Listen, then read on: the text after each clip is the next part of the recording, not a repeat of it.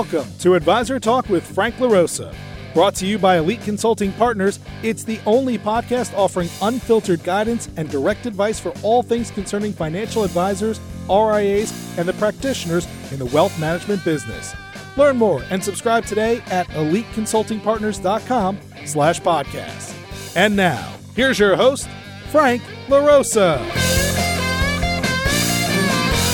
Hey everybody, welcome to Advisor Talk with Frank LaRosa. I am your host, Frank LaRosa, and I am joined today via Zoom with, of course, the one and only Dale Dempsey, president of Elite Consulting Partners.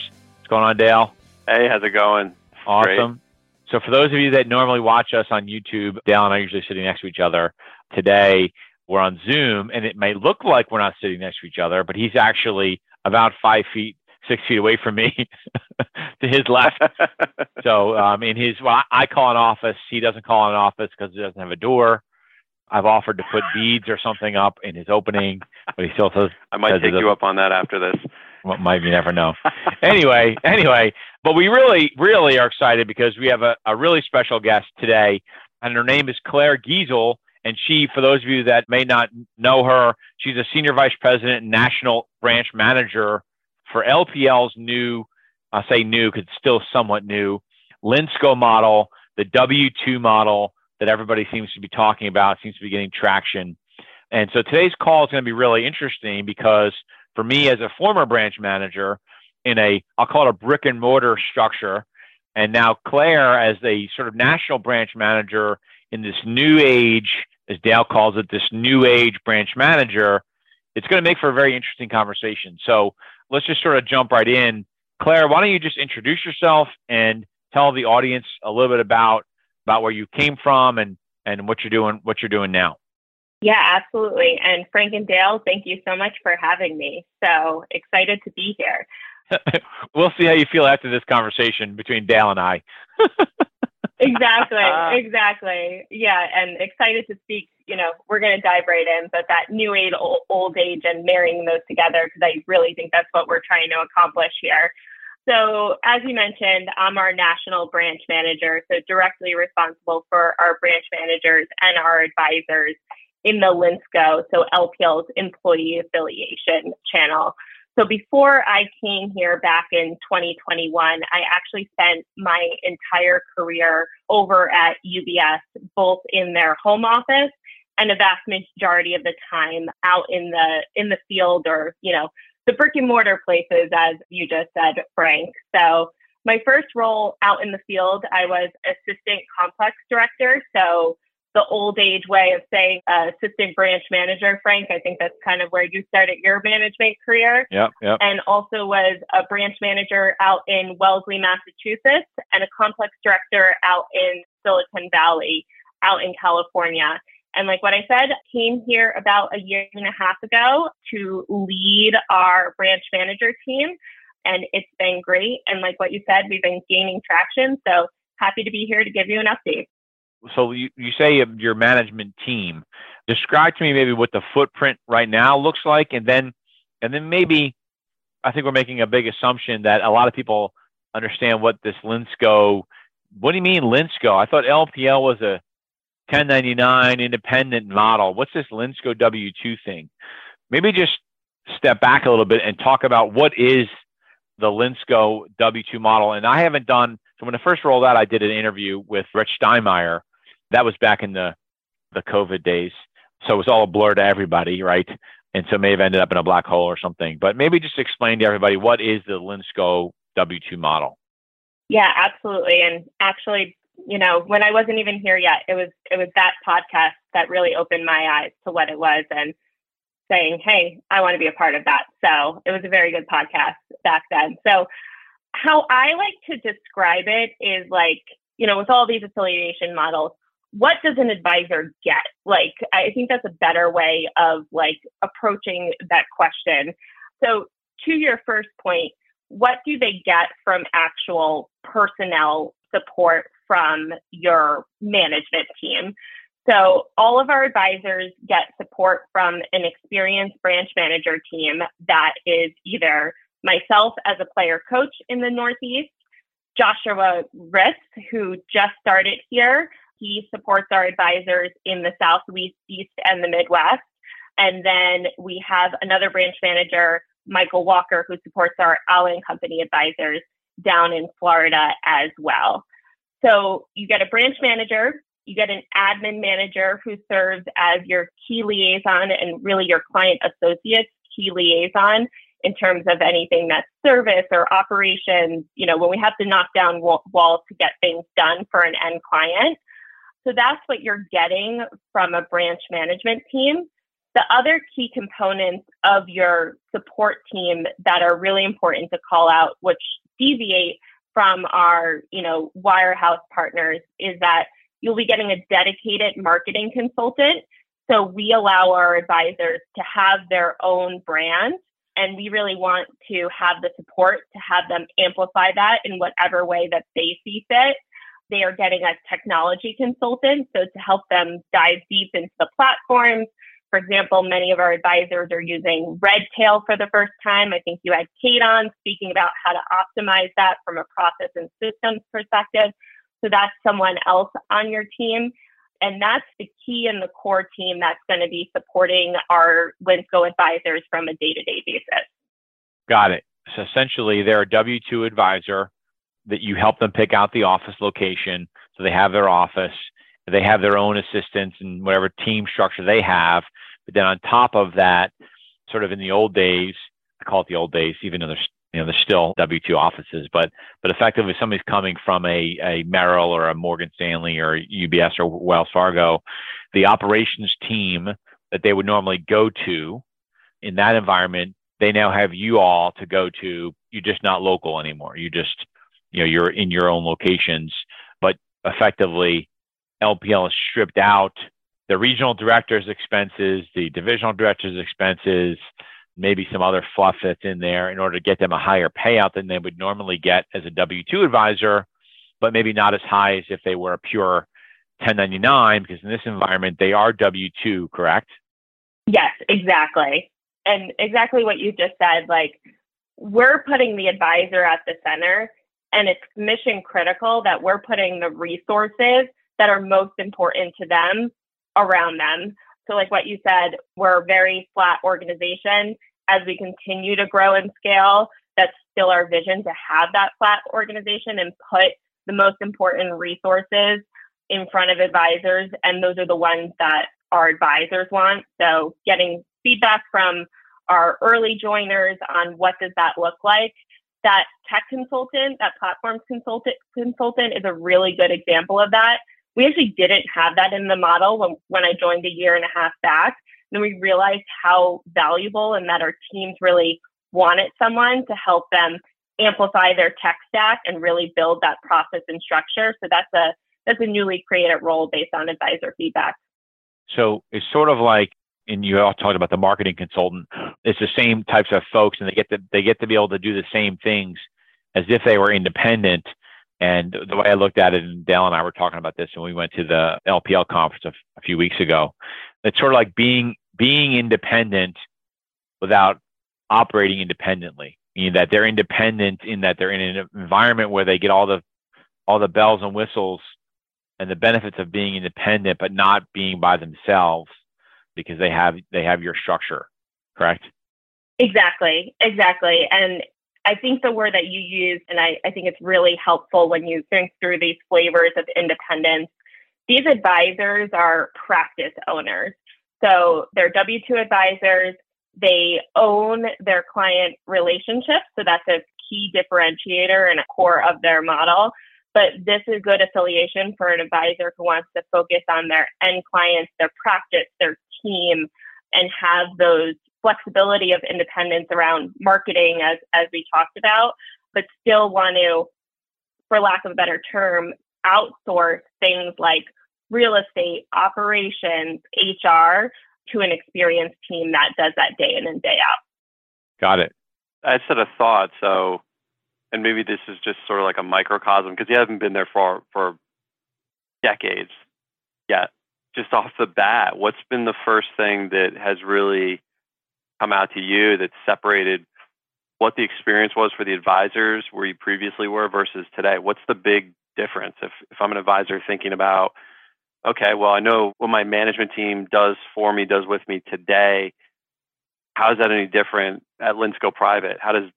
Is there a big separator? I don't know. Yeah, so maybe it's helpful just to go like a little bit into like kind of how my experience was. I like to say that I grew up in the field. I was never a financial advisor. So if you're a good branch manager, you know that you have to provide value to the advisor, or you're not going to like your job, for lack of a better term. They're going to let you know about it. Yeah, exactly. And not being an advisor, I think, and when I signed up for the job, when I became an associate branch manager, I didn't realize how much that was going against the grain. So when I started, there were not that many millennial females in the role, but I think what was really going against the grain was that I wasn't a financial advisor. So my leadership philosophy has always been, you listen first. My client is the advisor, and that's how I've grown up. That's how I've supported my advisors day in and day out, irregardless of what firm I have been to. And that's critical. So as we are building out this branch manager team, you have to have that mindset, especially here, because that's what we're trying to build. We want to provide value and enable our advisors to do what they want to do for their end clients. And that is our only mission. So I think one critical thing that's really, really important is that our branch manager team, and I tell a recruit this pretty much on the first meeting, we are measured by advisor satisfaction through something called a Net Promoter Score. So they get to tell us how we are adding value, and that's what drives our decisions, our compensation, and all of that. And I think that's a really important shift from what used to be and what is. And our job is to view that advisor as an end client and to help support their business and to help them build that roadmap. That said, teams will look to us to be their coaches to help build that roadmap, what's most important to them and whatnot. So my role as a branch manager differs from team to team to team, depending on what their needs are, in their business. And that's kind of the mindset. So I hope that helps explain, what we're trying to accomplish here. So your initiatives and your bonuses aren't tied to new checking accounts, firm initiatives in terms of stuff like that, or like it back in the day for me, I had a very similar philosophy when I was a branch manager, assistant manager, branch manager, was really, do what I can to help my advisors grow. And to your point, when I switched over from an advisor to a manager, some of my buddies were like, what are you doing that for? And, why are you growing a book of business if you're going to be a manager? And I said, because I don't want to be, no offense, I don't want to be the manager that's never had a book before, right? I want to be a manager that said, hey, this is what I did it really well. And this is why you should listen to what I have to say in terms of coaching and developing.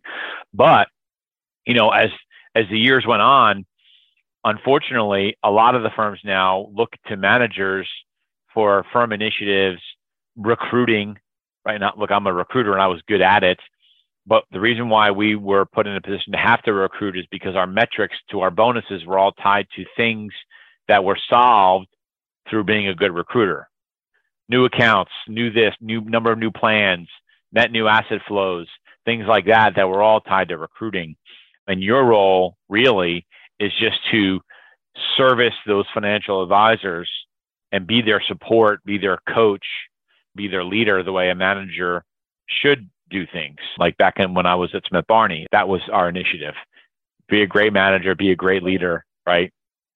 Recruit one or two good people a year and you're good, but take care of your people first. Don't lose anybody, right?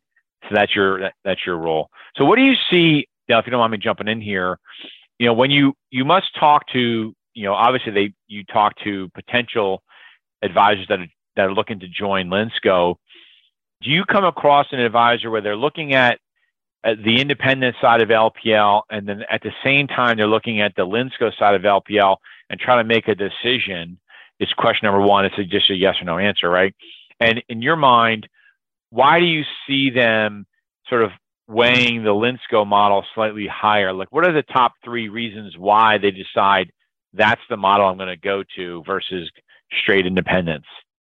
Yeah, that's a great question. And I would say, the lead consultants of the world, and then even our recruiting team does an excellent job of helping consult on what all these options look like. So typically when I'm getting looped into a conversation, sometimes the recruit is still considering their different options, or it's very clear, that consulting side of things has already been done. But what we do see, I think, you said the top 3 reasons, so the top 3 trends of what we're seeing. One of the biggest trends is those multi-generational teams where you may have those younger, more junior advisors most interested in a fully independent model, but trying to understand, for a 5 or 7 person team, what makes most sense for them now. And at LPL, if you're in Linsco and in 10 years from now, you want to go fully independent, you want to launch your own RIA, we're going to help you get there. So if this model becomes a landing pad for some people into independence, we're all for that, and we want to help to continue to support our teams through what that life journey looks like. So we want to meet the advisors where they're at, and during a life cycle and a team, the moving between affiliations, I think, is going to become more and more common. So that's the first trend there, that multi-generational team. And then I think the second advisor is the advisor that they've heard about the trends of independence, they've listened to your podcast or whatnot, they want to learn more, but then when they start learning, they realize that those are the things that they're not passionate about. So that's what we really want to peel back that onion and help understand, okay, what's going to make an advisor the most happy? And sometimes that's full-fledged independence. Sometimes that's strategic wealth. I know you had Kimberly on your podcast. And sometimes that's Linsco. Not passionate about real estate, not passionate about HR. No, don't want to form my own LLC. This is perfect because you're giving me my definition of independence. And that's really to own my client relationship and not be subject to firm mandates.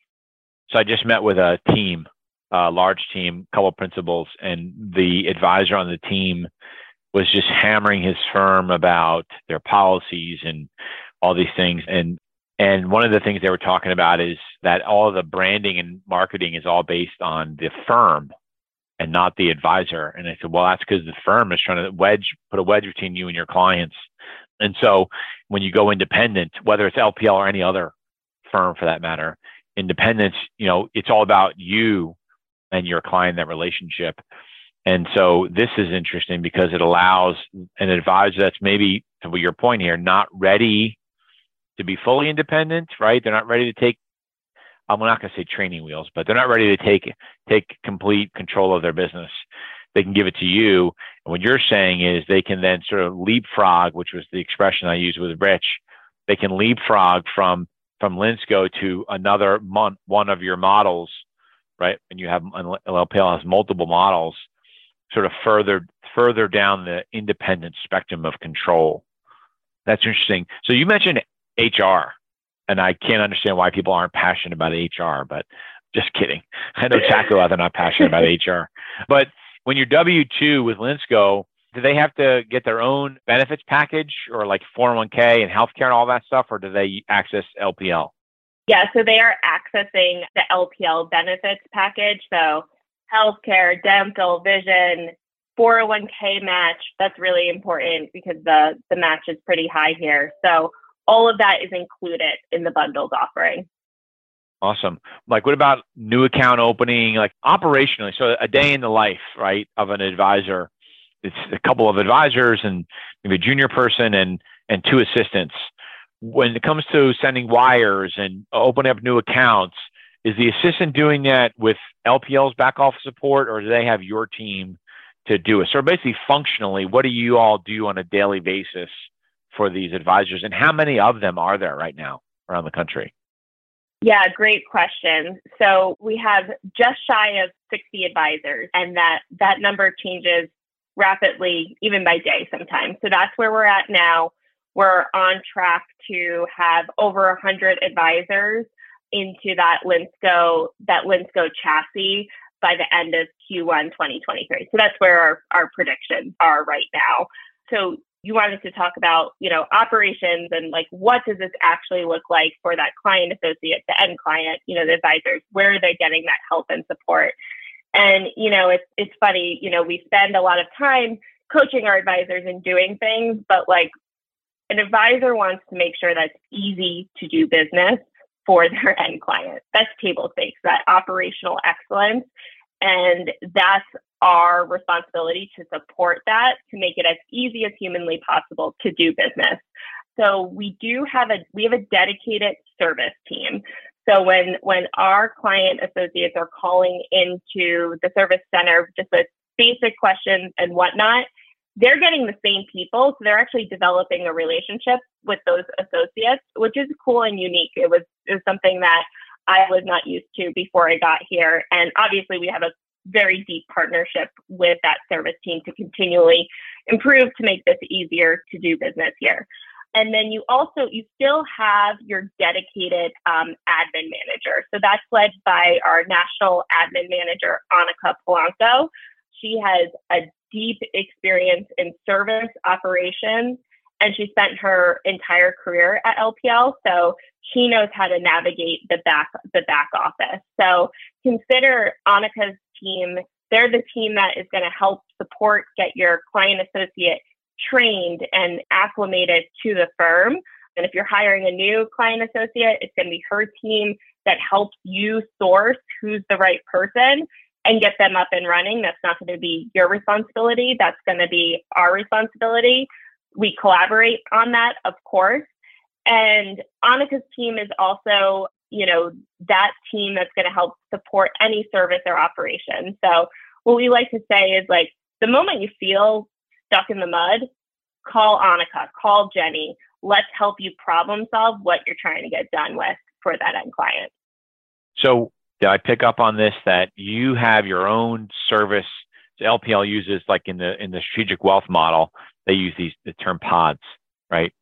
So are you saying that you have your own Linsco pod of service folks, so that people, I know this is sort of a misnomer, that people feel like, oh, LPL is so big, there's an 800 number, and you never get the same person. What you're saying is your 60 plus and growing advisors get this service team that only services that group of advisors primarily. Exactly. And that's really important when you're thinking about, this industry is always changing. It's always evolving. So we use that, I hate like phrases and stuff like that, but upskilling.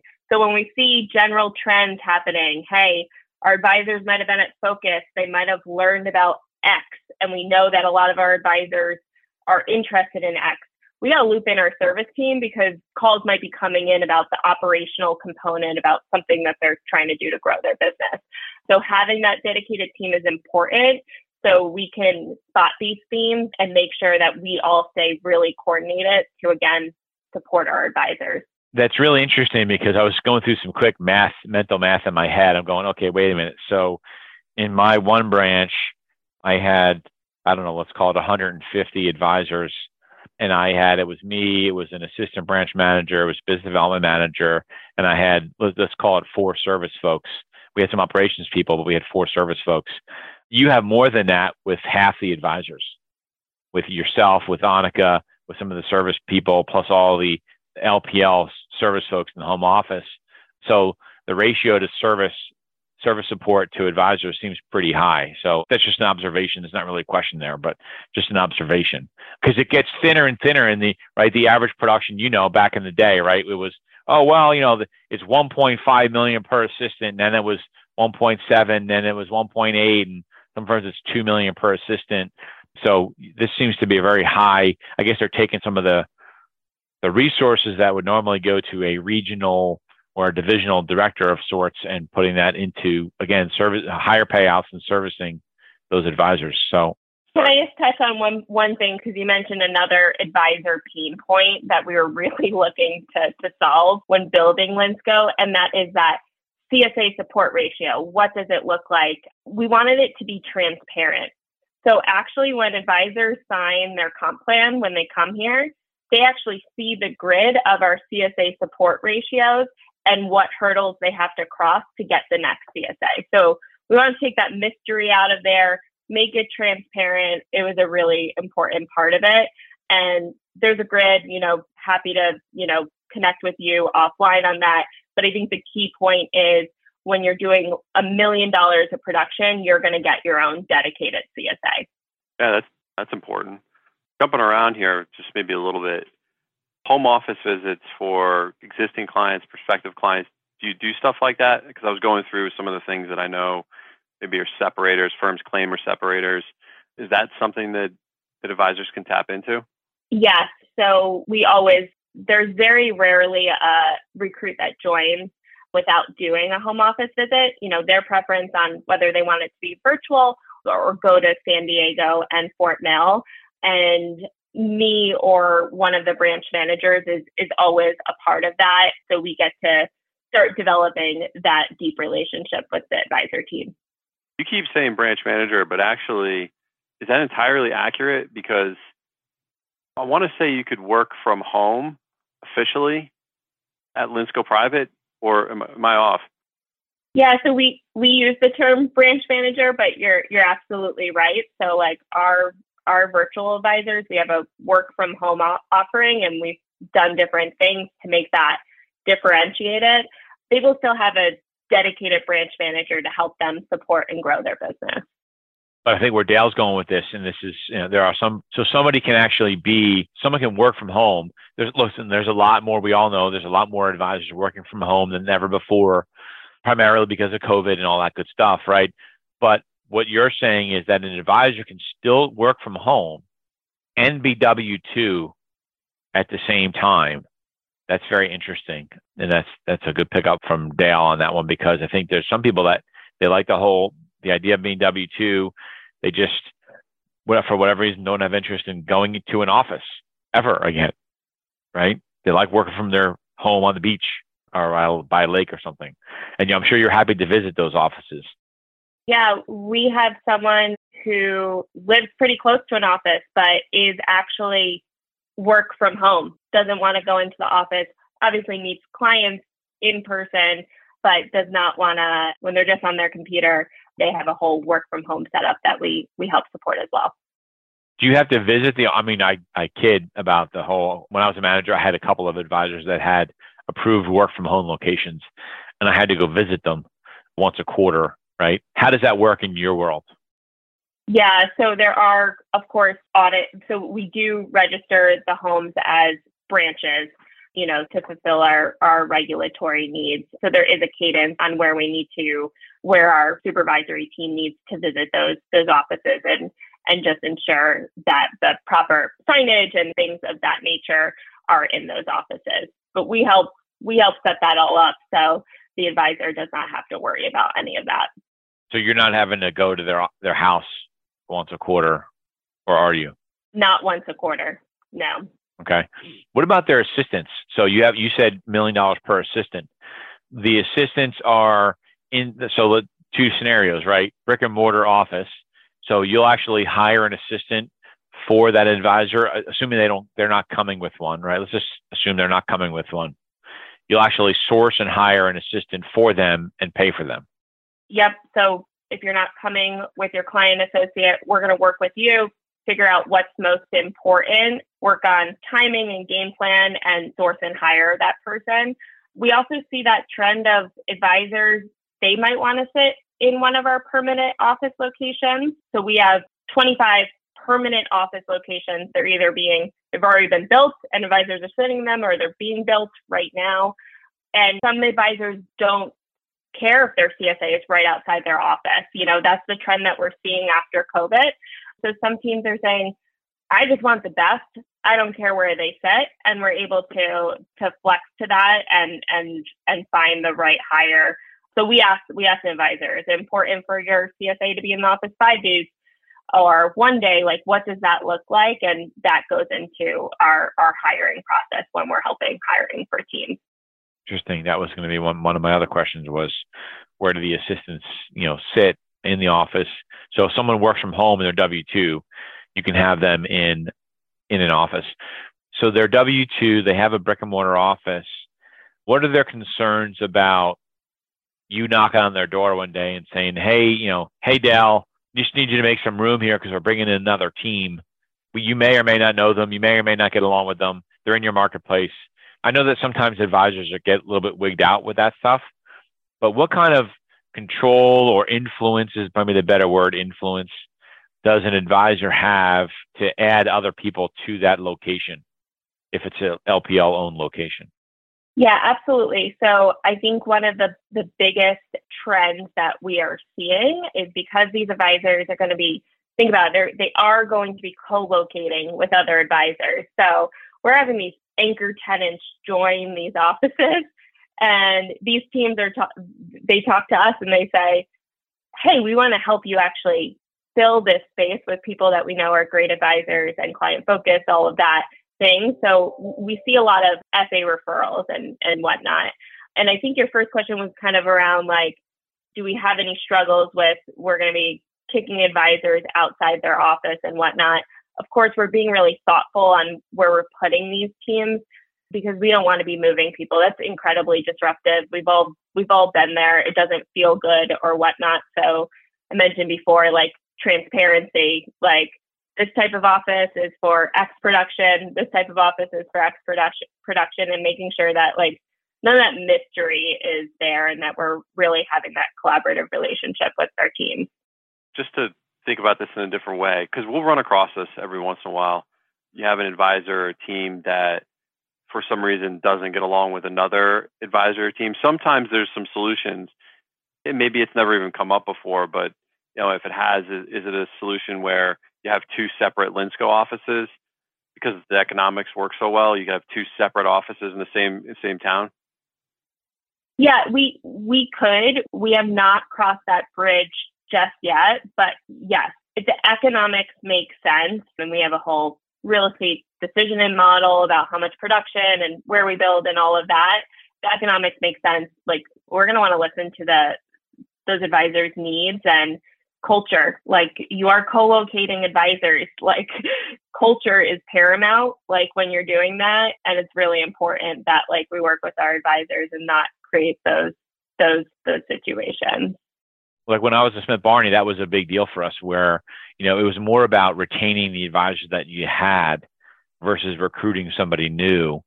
And I had situations where I would have an advisor tell me, hey, if you ever recruited that team, from that firm, we'll leave. And I would look at the economics and go, okay, so this team that I have here started as trainees and they're doing $4 or $5 million a year. So why would I want to lose them over paying for a team that I'm not going to make money on for 7 or 8 years? So under Smith Barney's world, I didn't have to worry about that, right? I could retain my more profitable advisors.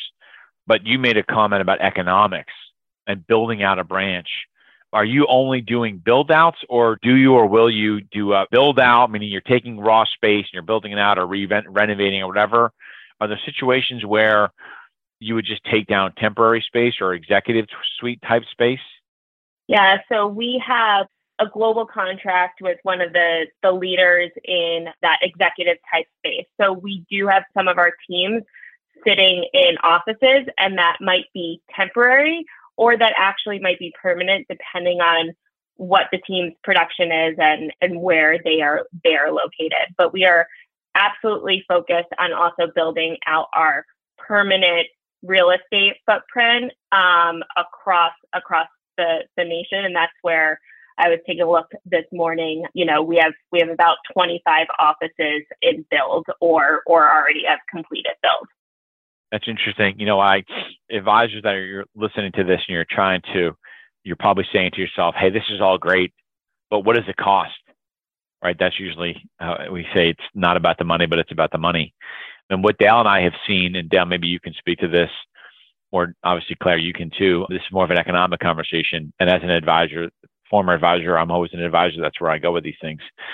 From what we've seen, when you look at the grid for a Linsco advisor, that's in the, I'll just say, ranges between the mid to high 50s to 60s.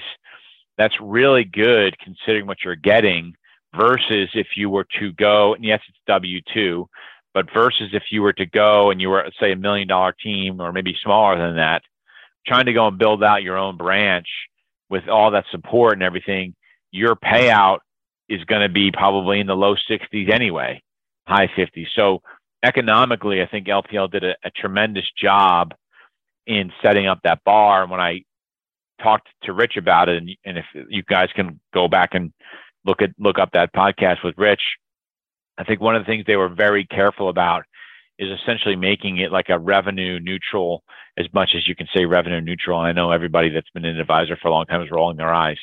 There's no such thing as revenue neutral, but it was pretty close because LPL is a public company and they couldn't have a huge disparity between the economics that LPL gets on one platform or another. But, for those advisors listening, your payouts are very competitive. This is not like, hey, you're going to go there and you're going to get a 45% payout. These are real payouts that are just as good as if you were going to go independent and do all the heavy lifting yourself. And the economics on the transition are very aggressive, similar to what they might be if you were going to go to a wirehouse type firm. So I think that this is a great model. Dale, if you want to add anything to that, because I know that you get into the weeds with some of these clients. So I did a pro forma recently. Had me thinking about this. And one of the things that came up, and I was a little surprised because I haven't heard it in a while, was, oh, well, you know what? There was actually two things. One, you get paid to do financial plans. And there's a bunch of firms out there that'll pay you a little bit extra to do financial plans. And I think it's a good thing to do them in general, where as needed. But then two, this is really the question, Claire, council trips. And they made a decision. Economics were pretty close, but they made a decision based on these factors that I didn't think were as important. But I guess all things equal, if that's the separator, sure. Has LPL thought that through? Is there anything like that? Oh, yeah. So your first point, you're absolutely right. Any LPL advisor can charge for financial planning, and that rolls to our grid. So we have a lot of teams that came from prior firms. They couldn't charge for financial planning, and now that's a new revenue stream for them. So that's been really cool to see. We also allow our advisors to pick what financial planning software they're using. We have a whole consulting team that helps guide them to the right choice. Your second point around recognition trips, and I'm so glad that you mentioned that because that's a myth that we have to demystify. So all LPL advisors have the opportunity to qualify for our level of club counsel, including our Linsco advisors. So very similar at other firms. I went to my first recognition trips to celebrate the success of some of our advisors this year. They're very similar to what's at a wirehouse. So we absolutely have that. That's not actually even Linsco specific. That's broadly within the LPL confines as well. So that's tremendous. So basically, you're getting all of the good things that a wirehouse retail firm, I say retail, your retail, wirehouse firm is offering you, but really the flexibility and freedoms that they might want, but not have to do the heavy lifting of an independent firm. I think look, when you all first came out with this and I did the interview with Rich, I said this was a game changer, in my opinion. I think it's starting to catch on. More and more advisors are looking at it. Some of them might be saying, hey, this sounds too good to be true. What's the catch kind of thing? Like, what's the catch? And I think it's, look, you're at LPL, which is an independent oriented firm, and your payouts are a little bit lower. But as I mentioned, if you go through the economics and the pro formas like we do for our clients, it's not that much different for what you're getting. So, Claire, I really appreciate the time you're spending here. We went over a little bit because we could keep going on this. There's so many questions because having someone like you on, and I'll say that you're not a salesperson, right? But you're not the recruiter. You're in the weeds. You're doing it. You're a player coach. So you're working with the advisors every day, so it's great to have you on here. Just in closing, what would you say, if to the listeners out here that are considering this as an option, what would sort of like the parting words for them be in terms of making the decision to affiliate with the Linsco model versus where they are today, maybe at a UBS or a Merrill or wherever. It doesn't matter. Yeah, I would say the biggest thing, and I touched upon it before, is at LPL, our end clients are our advisors. And it feels really refreshing to be a branch manager with that core philosophy, and that all of us live and support advisors in that way. So that's really fun. So I always get compliments from our teams. They say, everyone I talk to is so happy and they want to help. And that's a really cool culture. So I think that's number one. No matter what affiliation is appropriate for you at LPL, you're going to get that culture here. And then the second thing I would just leave behind is that this space is always evolving. Digging deep with an elite consultant, any type of recruiting partner to help sift through all of these different nuances is critically important. And then taking that information and sitting down and saying, hey, what's best for me and if you have a team, my team to make a move? Where am I going to be the most happy? And what type of affiliation model does that look like? And I think when people do that deep due diligence and take a look at it, becomes clear about what business affiliation makes most sense. And that we're a firm that's going to we're going to meet you where you are in your business, and we want to support you through all of those life cycles. So that podcast we did with Rich, not a lot has changed. And, we're one of the few firms that are here that you're not going to walk into a store and only see red shirts. You're going to have an option of a tie-dye shirt, a green shirt, or whatever you want, and whatever fits, your end clients and your business at the end of the day. Awesome. We really appreciate it. Thanks for coming on.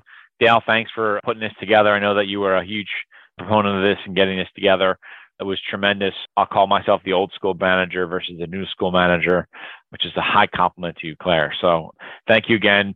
For those of you looking for information, as always, don't forget that you can always call Dale at 856-316-4653, or you can shoot him an email at dale@eliteconsultingpartners.com. And if you really want to, you can call me at 856-316-4651. We'll be happy to help you and happy to get in touch with some folks over at LPL. And if you want to talk to Claire, because you have some more specific questions, we'd be happy to do that as well. Claire, we really appreciate it. This was tremendous, so much so that we definitely went over. High praise to you again. Thank you very much for your time. This was tremendous. I appreciate it. Thanks for the listeners. Don't forget, if you want to watch us on YouTube, you can go to Advisor Talk with Frank LaRosa on YouTube, or just listen to it wherever you listen to your podcasts. Like and subscribe. Forward it to anybody that you feel like might want to learn about this model or any of the other podcasts that we have. Thanks a lot, everybody. Thank you. Thanks for having me. Thanks for listening to Advisor Talk with Frank LaRosa. If you're looking for more advice or solutions on any topics in the financial services industry, or you just want to subscribe to our podcast, head on over to eliteconsultingpartners.com/podcasts.